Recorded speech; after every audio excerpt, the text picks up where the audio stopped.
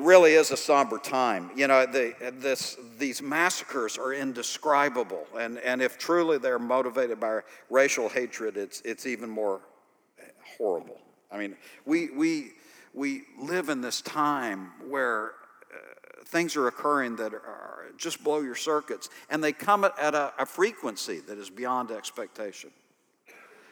And like I said, the politicians will all make hay out of it. Both sides, we need to have gun controls or not gun controls, or we need to give everyone a gun, or we need to, it'll go all over the place, and everybody will use it for their benefit. But the reality is, we know that something's wrong, and it's in the human heart. And I think a lot of areas need to be addressed, politically and socially and everything else. But can I just mention one that affects all of us? You know, the Sermon on the Mount, Jesus said, "You've heard that you shall not kill, but I tell you, if any of you has called your brother a fool, you have already murdered in your heart." Could we just listen to how we talk about other people? Could we just listen to how we speak of other people? I mean, fool would be a compliment compared to some of the stuff I see online. And invariably, these mass murderers have lived online and have gotten totally consumed with what's going on, that false world of electrons out there, and bought into a system of hate that's beyond comprehension. But men and women, for God's sake, we shouldn't join into that, right? How do we speak of people that disagree with us? How do we speak of people that may have voted? I'm so tired of hearing, I don't know how a Christian could have voted that way. Both ways, I hear them all. Can we show respect? Can we demonstrate the love of Christ in our ability to actually talk and listen and disagree? If calling someone a fool is like murdering him, we're all mass murderers given what I read online. And so can we start with just our speech? Can it be seasoned with grace and kindness? And can we mature to the point that we can have a conversation with someone and find out why they're motivated the way they do, and respect people that disagree with us? I have friends that are Aggies, for crying out loud. This shouldn't be this hard. So,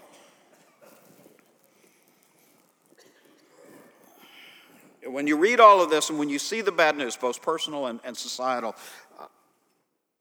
it's kind of easy to lose hope, isn't it? To get really discouraged.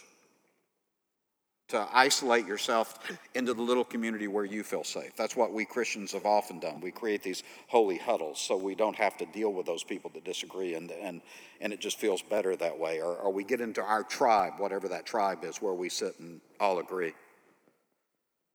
Because what we're doing is we're putting our hope in the wrong thing, right? Today we're looking again at 2 Thessalonians, a little book in the Bible that is written to one of the great churches in the New Testament. It was formed by Paul and Silas in one of the missionary journeys. It was a city of a few 100,000, a very significant city in ancient Rome. And Paul had, in a very short amount of time, created a church there. And it's interesting, even in that short amount of time, he'd already gotten into the issue of prophecy. In 1 Thessalonians, he is the central passage on what we call the pre-tribulational rapture, and I'll get back to that. And some of you are going to geek out because I'm finally talking about prophecy, and you're going to be all but speaking in tongues when it's over. And some of you are going to walk out and think, what was that about? I hope we all have a great time together, right? He's over here. I'm just trying to help, It's just, hey, it's okay.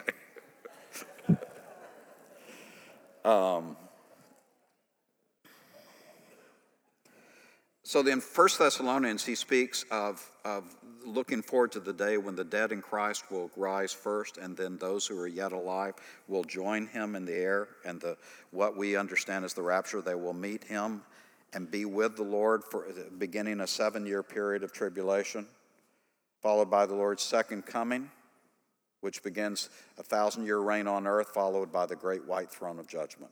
Okay, that's a quick summary of the position of theology as it relates to the end times this church has traditionally taught. It was popularized in the 20th century by C.I. Scofield in the Scofield Reference Bible. His Bible was cleaned up with the second Bible because his old one had a few sprinkled mistruths in it. And then the Left Behind series and Hal Lindsey popularized it.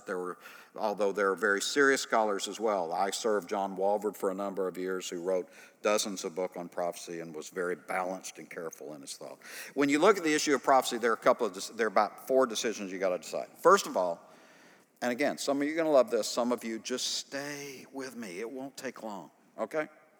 You got to make a decision in Scripture. Does the church replace Israel in the plan of God, or does God, according to his promise, still have things he's going to do in ethnic Israel? Okay? Did God make promises to the Jews that he will somehow keep as a demonstration of his grace? Not because they deserve it, any more than any of us do, but just to show his faithfulness to his promise, will God work in the nation of Israel? Many people believe in what's called replacement theology, which was originally, I think, written by Augustine or Augustine in East Texas, named after the grass. Augustine said the church replaced Israel, and so the Israel was just like everybody else. They just needed to meet Christ. And certainly, a Jewish person has salvation today through meeting Jesus Christ. But we have historically understood that in spite of the fact that many Jews haven't come to him, God made promises to Abraham and others that will ultimately be fulfilled as it relates to the land and the seed and the promise, okay? Secondly, you have to decide, is the rapture, the Lord coming and rise, meeting his people, separate from the second coming? All Orthodox Christians believe that Jesus is coming back. That's a part of orthodoxy. That's one of the fundamentals of the faith, if you will. Jesus is coming back. In Austin, there was a bumper sticker when I was there that says, Jesus is coming back, and boys, he ticked. Or something like that. But there is a question, is the rapture, that time when he comes to gather his saints to himself, separate from the second coming, or are they the same event? We have historically taught the position that the rapture is first, it's the next thing, then there's a 7-year tribulational period, and then the Lord returns, the second coming. When he comes all the way to the earth, he establishes his throne in fulfillment of the Old Testament promises and has this 1,000-year reign. The millennial kingdom is described in the book of Revelation in fulfillment of all those promises, the nation of Israel, when all of those covenants are ultimately completed, followed by the great white throne of judgment and the beginning of the new heavens and the new earth. Okay? What about the Jews? What about the rapture? Then there's the tribulation period, this time of judgment described in the bulk of the book of Revelation, chapter after chapter with all of those judgments, seals and bowls and, just on and on and on of judgments. Many people historically believe, well, that was just all the stuff we live in now. Some Christians in the ancient times, and now some theologians in newer times, have said, no, those judgments were ultimately completed in the destruction of Israel in AD 70. That's all it was talking about. We believe, because we believe there's this rapture, the Lord returning for his saints, that as described in 1 Thessalonians 4 and 5, that then there will be a 7-year period of judgment, which is depicted in all of those chapters in Revelation. And that's a very specific time, and we'll speak to that in just a second. So you have to decide, and then you have to also decide, what does the kingdom mean? The Bible and the book of Revelation in particular speaks of a 1,000-year millennial kingdom, 1,000-year reign of the Lord on the earth. And historically, the majority of Christians said that's figurative, it's not real. But we have historically been a part of a tradition that says, no, the Lord, after his coming, he will, in order to fulfill his promises, he will sit on the throne and establish this 1,000-year reign to fulfill all of those Old Testament promises, followed by the great judgment and the new heavens and earth. So you have these fundamental decisions that you make which affects how you understand prophecy in the New Testament and Old. In the books of Daniel and 1st, 2nd, and Thessalonians and Jude and Revelation and some of Matthew are these passages that are crucial in understanding how you respond to this. My father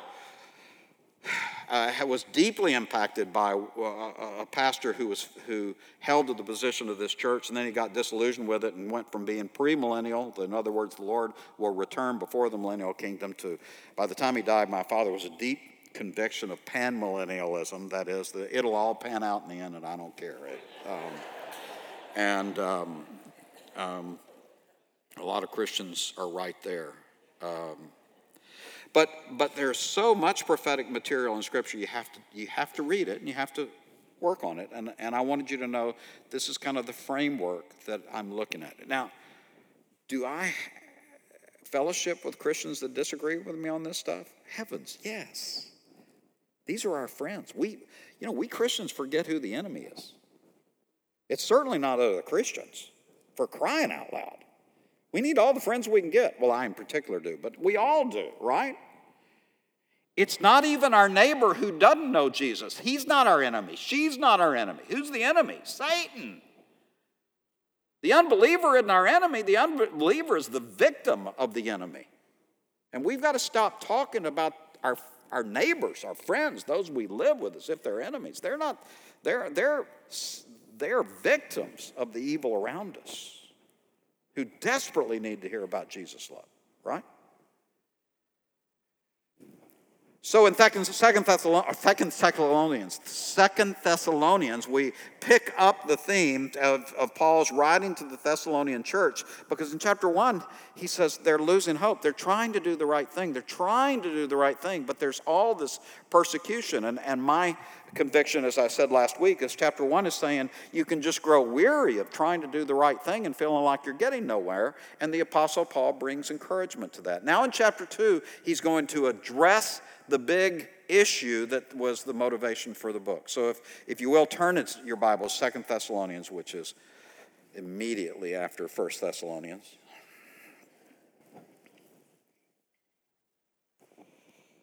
Verse 1. Concerning the coming of our Lord Jesus Christ, and are being gathered to him. Now, if you believe that the rapture and the second coming are the same thing, he's speaking of the second coming, right? If you believe that he's referring to the rapture, it's just separate from the second coming, he's speaking of the rapture. Either way, it makes sense he brings it up, because that was what 1 Thessalonians 4 and 5 were talking about, right? The Lord's return. All Orthodox Christians believe that the Lord is returning. That's a non-negotiable of our faith. But this issue that we would understand him to refer to the rapture, he says, now concerning that, we don't want you to become easily unsettled or alarmed, verse 2, by some prophecy, report, or letter that supposedly came from us saying that the day of the Lord had already come.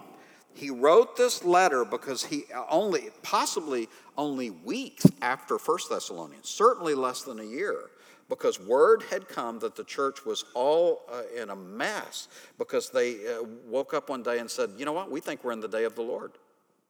Day of the Lord is an Old Testament term, used 19 times in the Old Testament, 4 times in the New Testament, and it refers to a time when God will focus judgment on the sin of the world and focus blessing on those who love him. It is a term that is used very significantly of God finally acting out against sin and blessing obedience.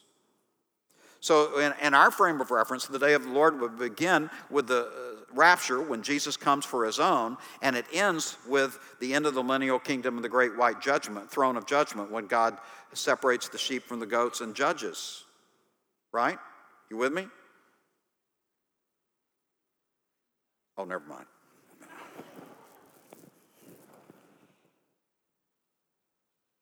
Don't let anyone deceive you in any way, for that day will not come, and now he gives 3 things. First, until the rebellion occurs. The characteristic of this time of tribulation, this day of the Lord, is a rebellion against God's truth, a mass desertion from God's truth. Secondly, the man of lawlessness is revealed. A man doomed to destruction. He will oppose and will exalt himself over everything that is called God or is worship, so that he sets himself in God's temple, proclaiming himself to be God. This lawless one, who I believe is referred to in the book of Daniel, is referred to as the Antichrist in 1 John, and spoken of extensively in Revelation in multiple places, especially in Revelation 13, as the beast who rises out of the sea.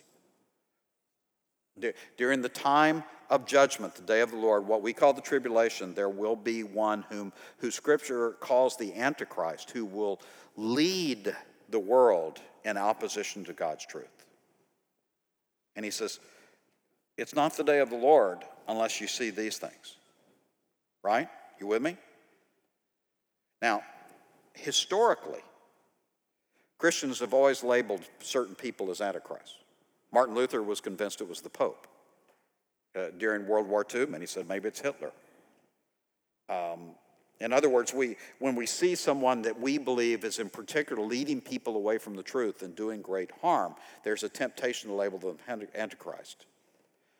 I personally think that there are always Antichrists. Well, Scripture says there are a lot of Antichrists, those who stand against God. But I think Satan always has in queue someone ready to be the Antichrist, because Jesus himself said no one but the Father knows when these things will come to pass. So Satan doesn't know, so he's got to have a crew of them.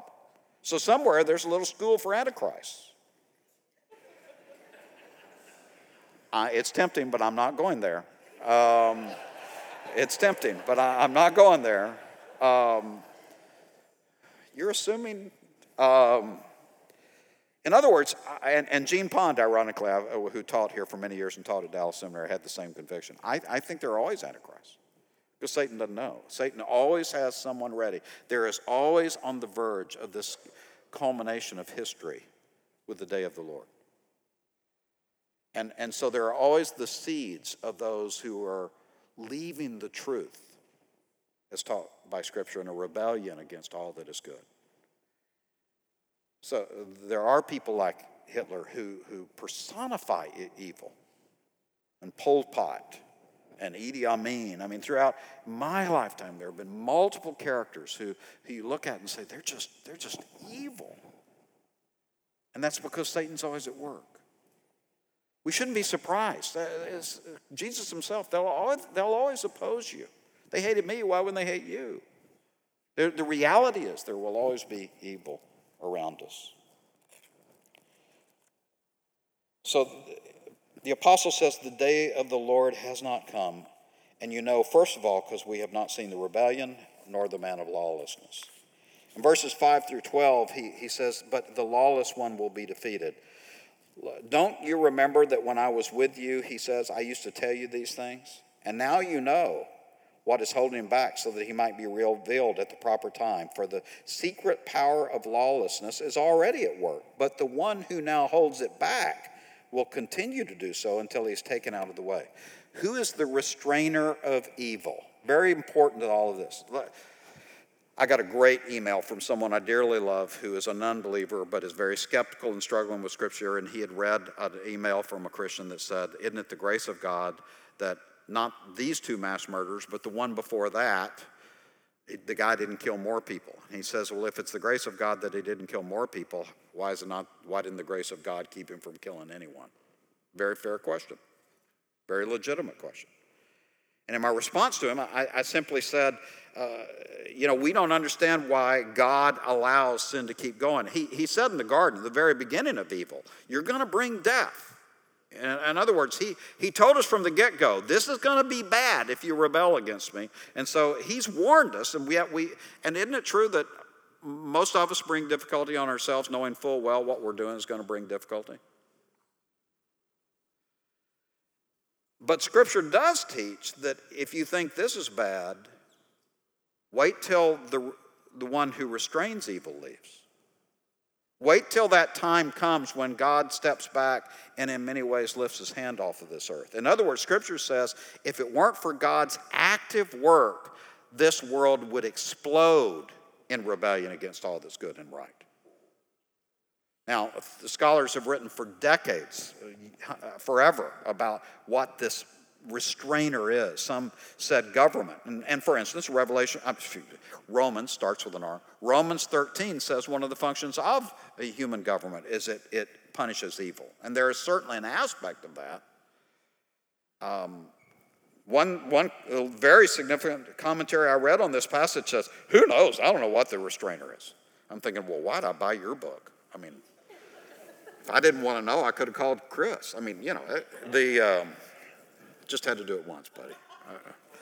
Only once, this service. I personally believe the restrainer is the Holy Spirit. In Genesis chapter 6, the Spirit of God is referred to as of slowing the progression of evil. Job chapter 1 and 2, in that wild throne room appearance of Satan before God, it is God who chooses to hold back Satan's evil. God is the one who restrains evil. I think it's the Holy Spirit.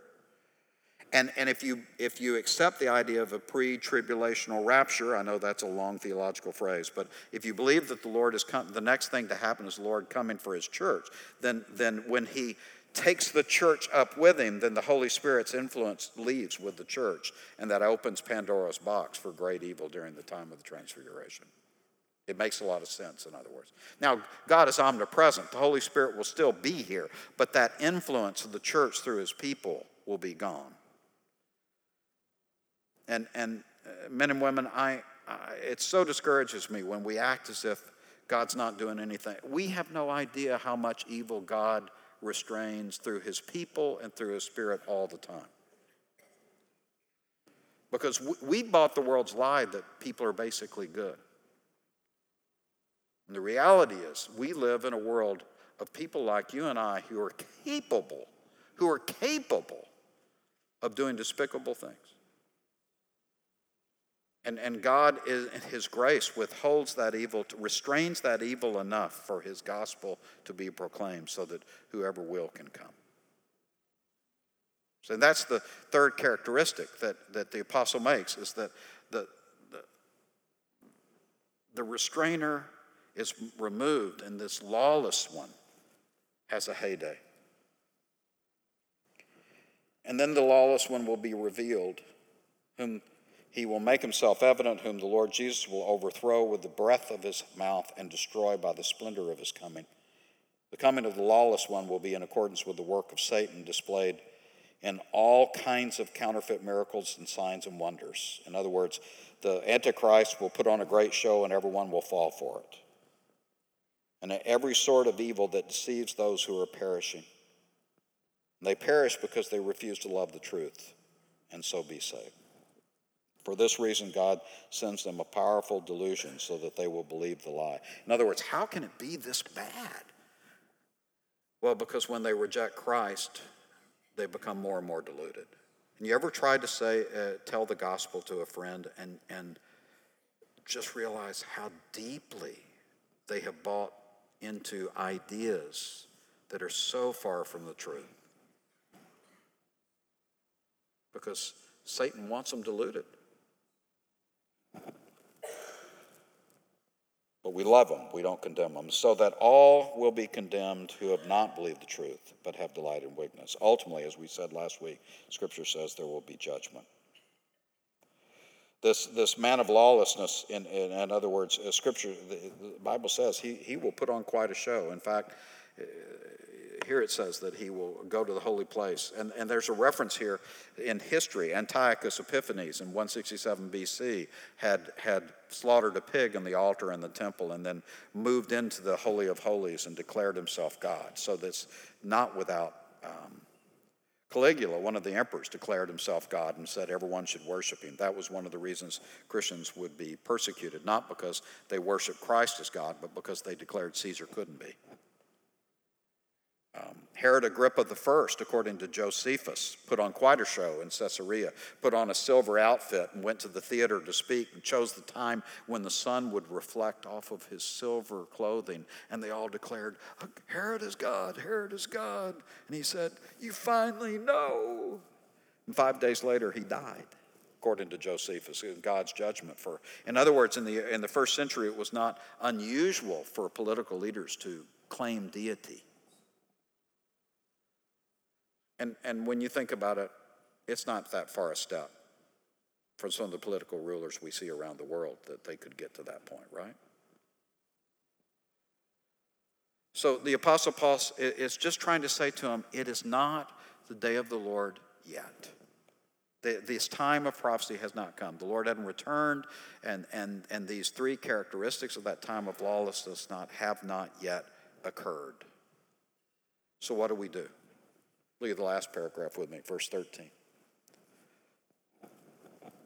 But we ought always to thank God for you, brothers, loved by the Lord, because from the beginning God chose you to be saved through the sanctifying work of the Spirit and through belief in the truth. So it's not enough we need to talk about all the prophetic word of God, but then he brings up election too.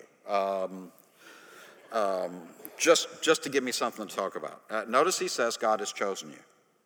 Now, some of us were raised in a tradition where we heard this idea that God chooses those who are his own, called election. We have always understood that, and ultimately, to me, the explanation I have for it is that God is infinite, he's beyond space and time, and he intervenes in your and my salvation in the limits of time and space. And how does he explain that?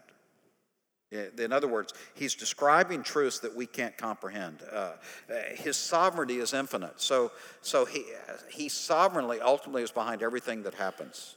And yet, he's not responsible for evil. I don't understand that.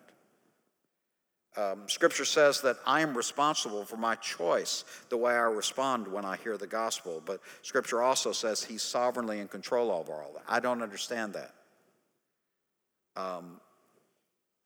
I do know, though, that as God, he is absolutely sovereign over everything. And that if I don't accept his complete sovereignty, then I will tend to replace his sovereignty with mine. But I also know that the Scripture says each of us is responsible for the decision we make.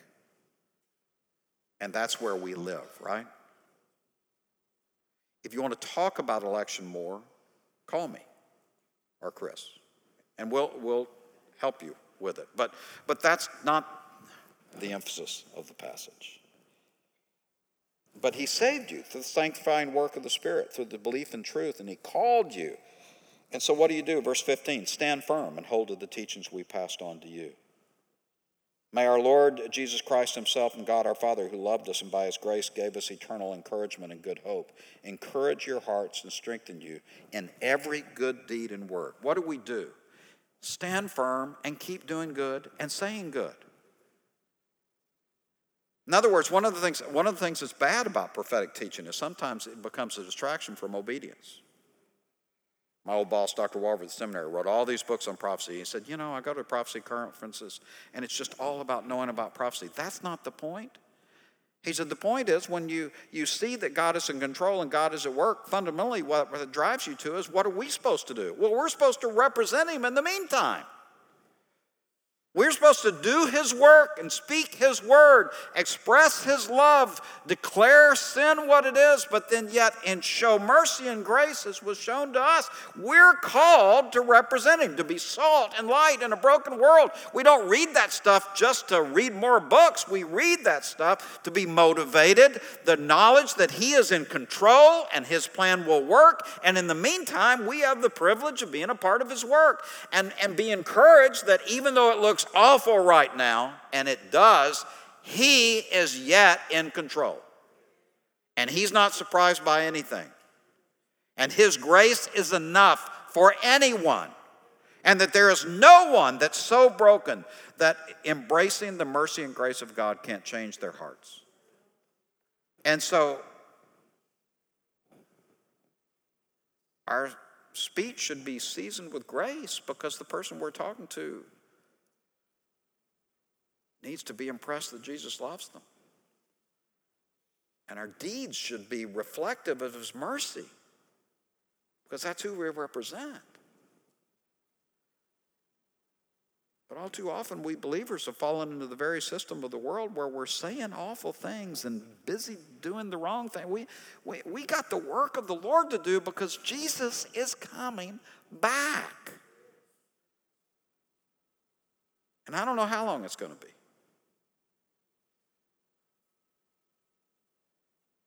But you and I have the privilege of being salt and light in the meantime.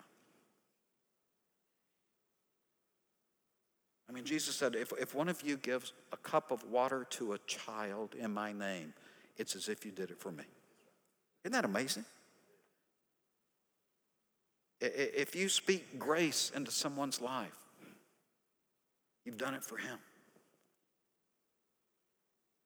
And if you've loved someone enough that they'll actually choose to hear you describe the gospel of his grace, and you introduce them to the Savior of the world who came to earth, even though he's the Son of God, gave his life on the cross for the sins of the world, was resurrected on the third day. When we live in a way as a people to earn the right to tell the story of Jesus, what greater privilege is there?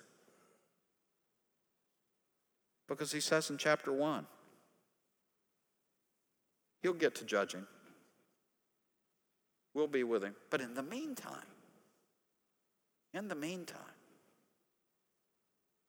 we represent Jesus.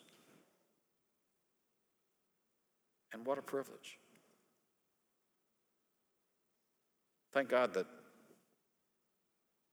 children's workers in a little Presbyterian church in Tyler loved the little burr-headed boy that was a bit of a problem at times.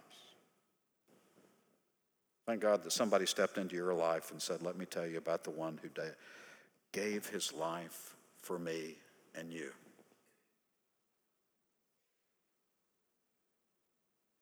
Who's he calling you and me to? Let's pray. Father, we confess that we can be pretty rotten witnesses. And we can get caught up in all the evil of the world around us, either to lose hope or to become too much like it. And in either case, we lose the opportunity to represent you well. Father, fix our hearts so strongly on you that no matter what happens around us, we don't lose heart or lose faith. Help us to stand firm, to serve you well. In Jesus' name, amen.